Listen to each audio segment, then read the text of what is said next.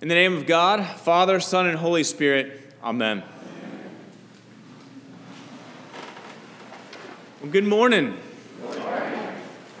On this last Sunday of the liturgical year, Christ the King Sunday we call it, we have what I think is one of the more difficult texts in all of the Gospel of Matthew.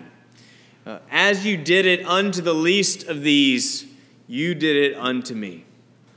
The hospitable are declared righteous, and they are welcomed into the kingdom, and the inhospitable are declared unrighteous, and they are cast out in judgment. Every week in vestry, or every month in vestry meetings, we begin each meeting by taking a look at the upcoming gospel passage. And so last week at our vestry meeting, we had a very lively discussion about this passage. And one said, it seems pretty straightforward. You do these things and you're in. And another said, but wait, I know that God accepts us by His grace and not according to what we have done. So you can see the problem that this passage might create. And each week we proclaim from this pulpit that God accepts us based on His love for us and what He has accomplished on His cross, and not how good we are or how closely we follow the rules. And yet we have this passage that on the surface seems pretty straightforward. Is Jesus saying that you're in or you're out based on whether or not you fed the hungry or visited the sick, clothed the naked, and so on? What I hope that you will see in this passage is that Jesus knows that grace which has been truly received changes us, and such that we love what God loves. Say that again. Grace that has been truly received changes us, such that we love what God loves. Now, where this passage has really challenged me personally is to ask myself whether I am more often a consumer or a convert of God's grace. Three things to notice in this passage. First, the return that Jesus is describing. Second, the relationship Jesus is describing. And third, the result that Jesus is describing. So the return, the relationship, the result. First, the return that Jesus is describing. This is Jesus' last teaching before the Last Supper. And then, of course, the betrayal and the crucifixion. And so before he goes away, he is teaching about his return. And he is just describing this magnificent scene. You and I may be just more worried about whether or not we're sheep or goats, and we miss the glorious moment that Jesus is describing. This is the end of all things, the grand finale of all grand finales. The Son of Man returns. Angels are all around him, he says. And he takes his rightful seat on his throne in glory. And I can just imagine him robed with golden light. Just this magnificent scene. And then he says, all nations have been gathered to him. Everyone.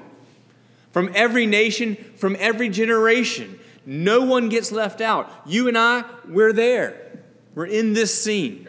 Your children, your grandchildren, your parents, your grandparents, everybody, we're all there.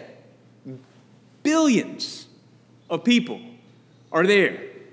As one commentator has said, Jesus is the ultimate gravitational force in the universe. Everyone is in the throne room of God, beholding the return of the King, who is, of course, the resurrected and exalted Jesus Christ. Jesus here is describing a staggering scene. Nothing's hidden. There are no secrets now. Everything's out on the table.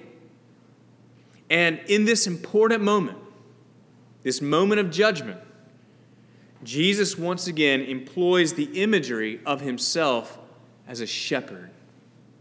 Now, don't miss this, because he could have described himself as a courtroom judge, but he didn't. He's the good shepherd. This is a pastoral, tender image in a difficult moment. Jesus knows his sheep. They know his voice. He came that they might have life and have it abundantly. Jesus is, and he always is, the good shepherd. He loves his flock. And he also is the king. And he also, in the final judgment, is the judge. And we hear that. We hear that he's the judge. We automatically, at least I do anyway, think automatically of an angry judge. And I think that is particularly why Jesus employs the tender metaphor that he is the good shepherd. And so the return that Jesus is describing is this magnificent scene of glory, and there's a final judgment, there's separation between the righteous and the unrighteous. So, because of that separation, righteous and unrighteous, let's take a look at the relationship that Jesus is describing. You know, what's striking is that neither the righteous nor the unrighteous knew that how they treated the poor had anything to do with how they treated Jesus.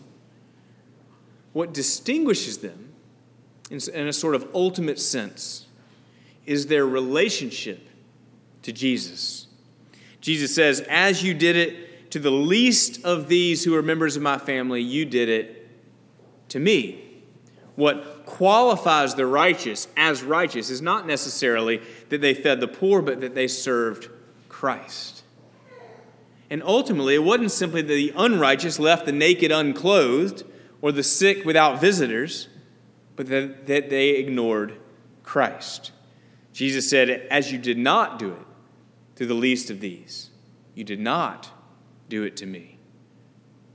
The unrighteous certainly would have served the poor if they'd just been given a heads up that it had eternal consequences.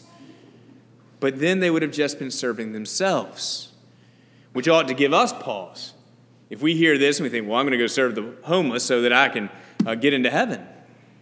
If that's our motivation, then this says we're disqualified. No, what matters in an ultimate sense is our relationship to Christ. But certainly a true relationship with Jesus bears fruit, doesn't it? Both in the way that we love God with all our heart, soul, mind, and strength, and also certainly in how we love our neighbor as we love ourselves. Jesus is expecting that in our relationship with him, we are so changed, so transformed, so new, that we love and care for the ones that he loves and cares for. The Right Reverend Geraldine Wolfe, who is the former Bishop of Rhode Island, spent a month during a sabbatical that she had while she was bishop. She spent a month as a homeless woman in the city of Providence, Rhode Island.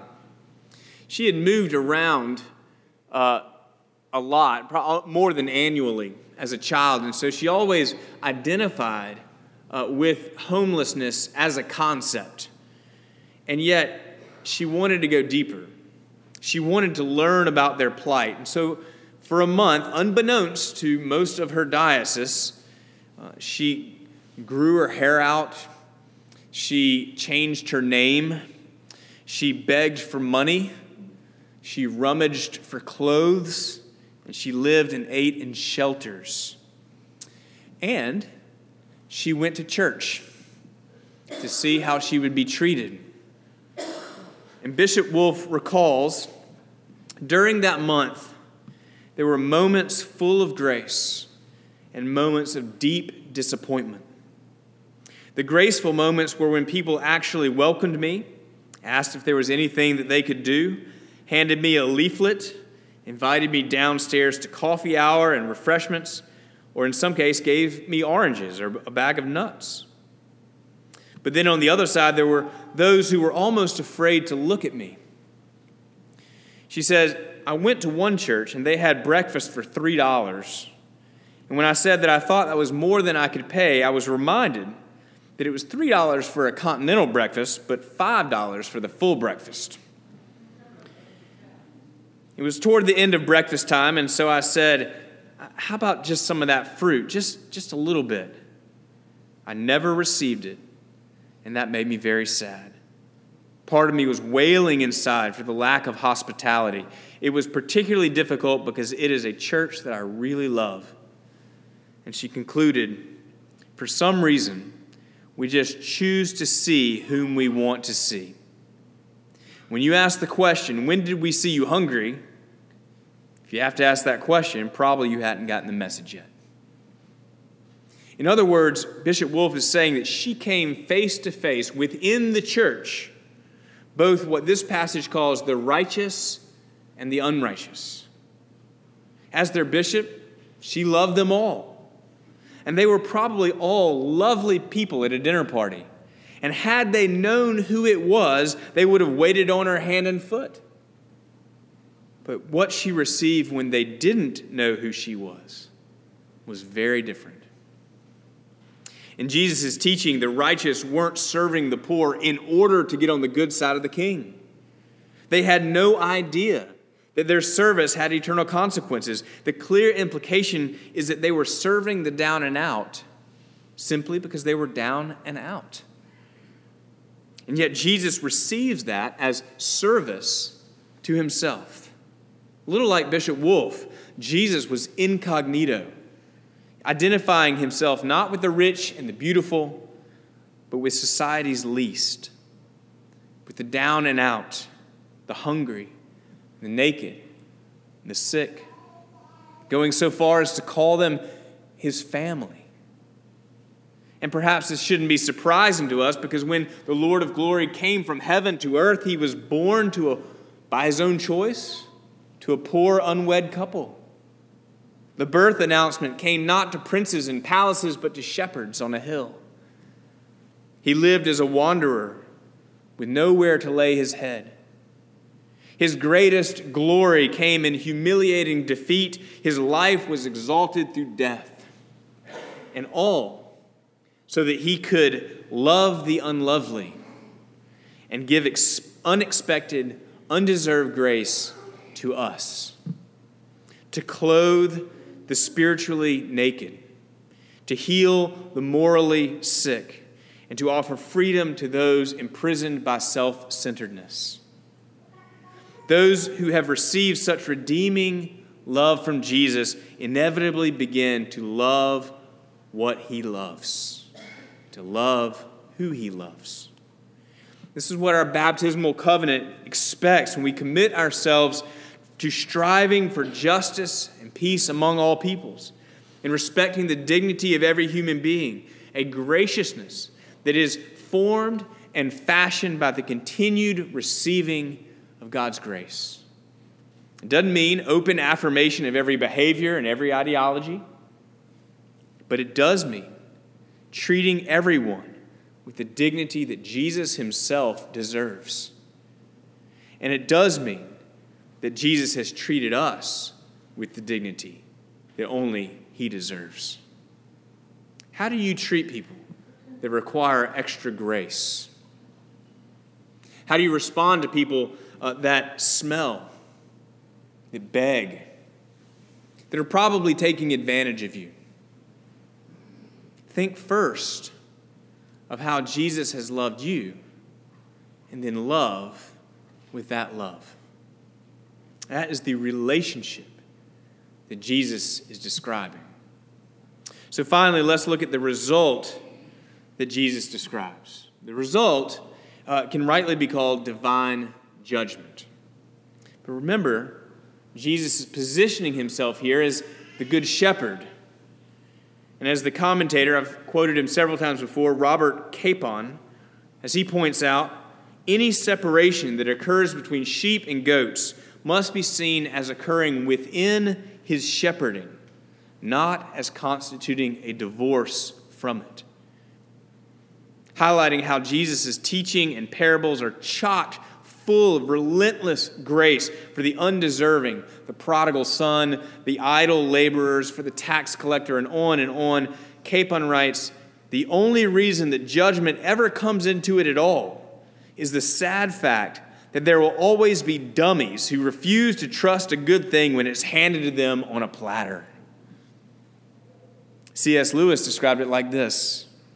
He said, there are those who say to God, thy will be done, and there are those to whom God says, "Thy will be done."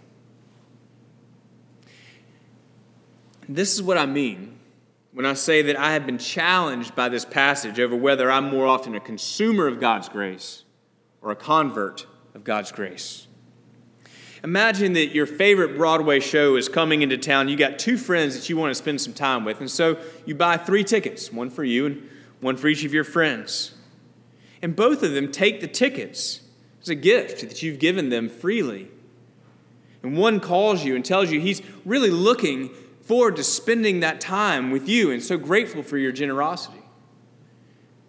You find out the other one sells the ticket and pockets the cash. One has received the gift and enjoyed the relationship that comes with it. The other has received the gift and used it only to his advantage, and in doing so has damaged the relationship. And I think that this difficult teaching asks that question of us. Have we received God's grace and enjoyed the experience of that relationship? Or have we simply used it to our own advantage? Are we converts or consumers? Is His grace changing us and lifting our gaze away from our self-centeredness and towards the world around us? Do we love the people that He loves? Jesus says, "As you did it to the least of these, you've done it to me." And He's our good shepherd. He's Christ the King. He died and rose again, and He will return for you. Amen.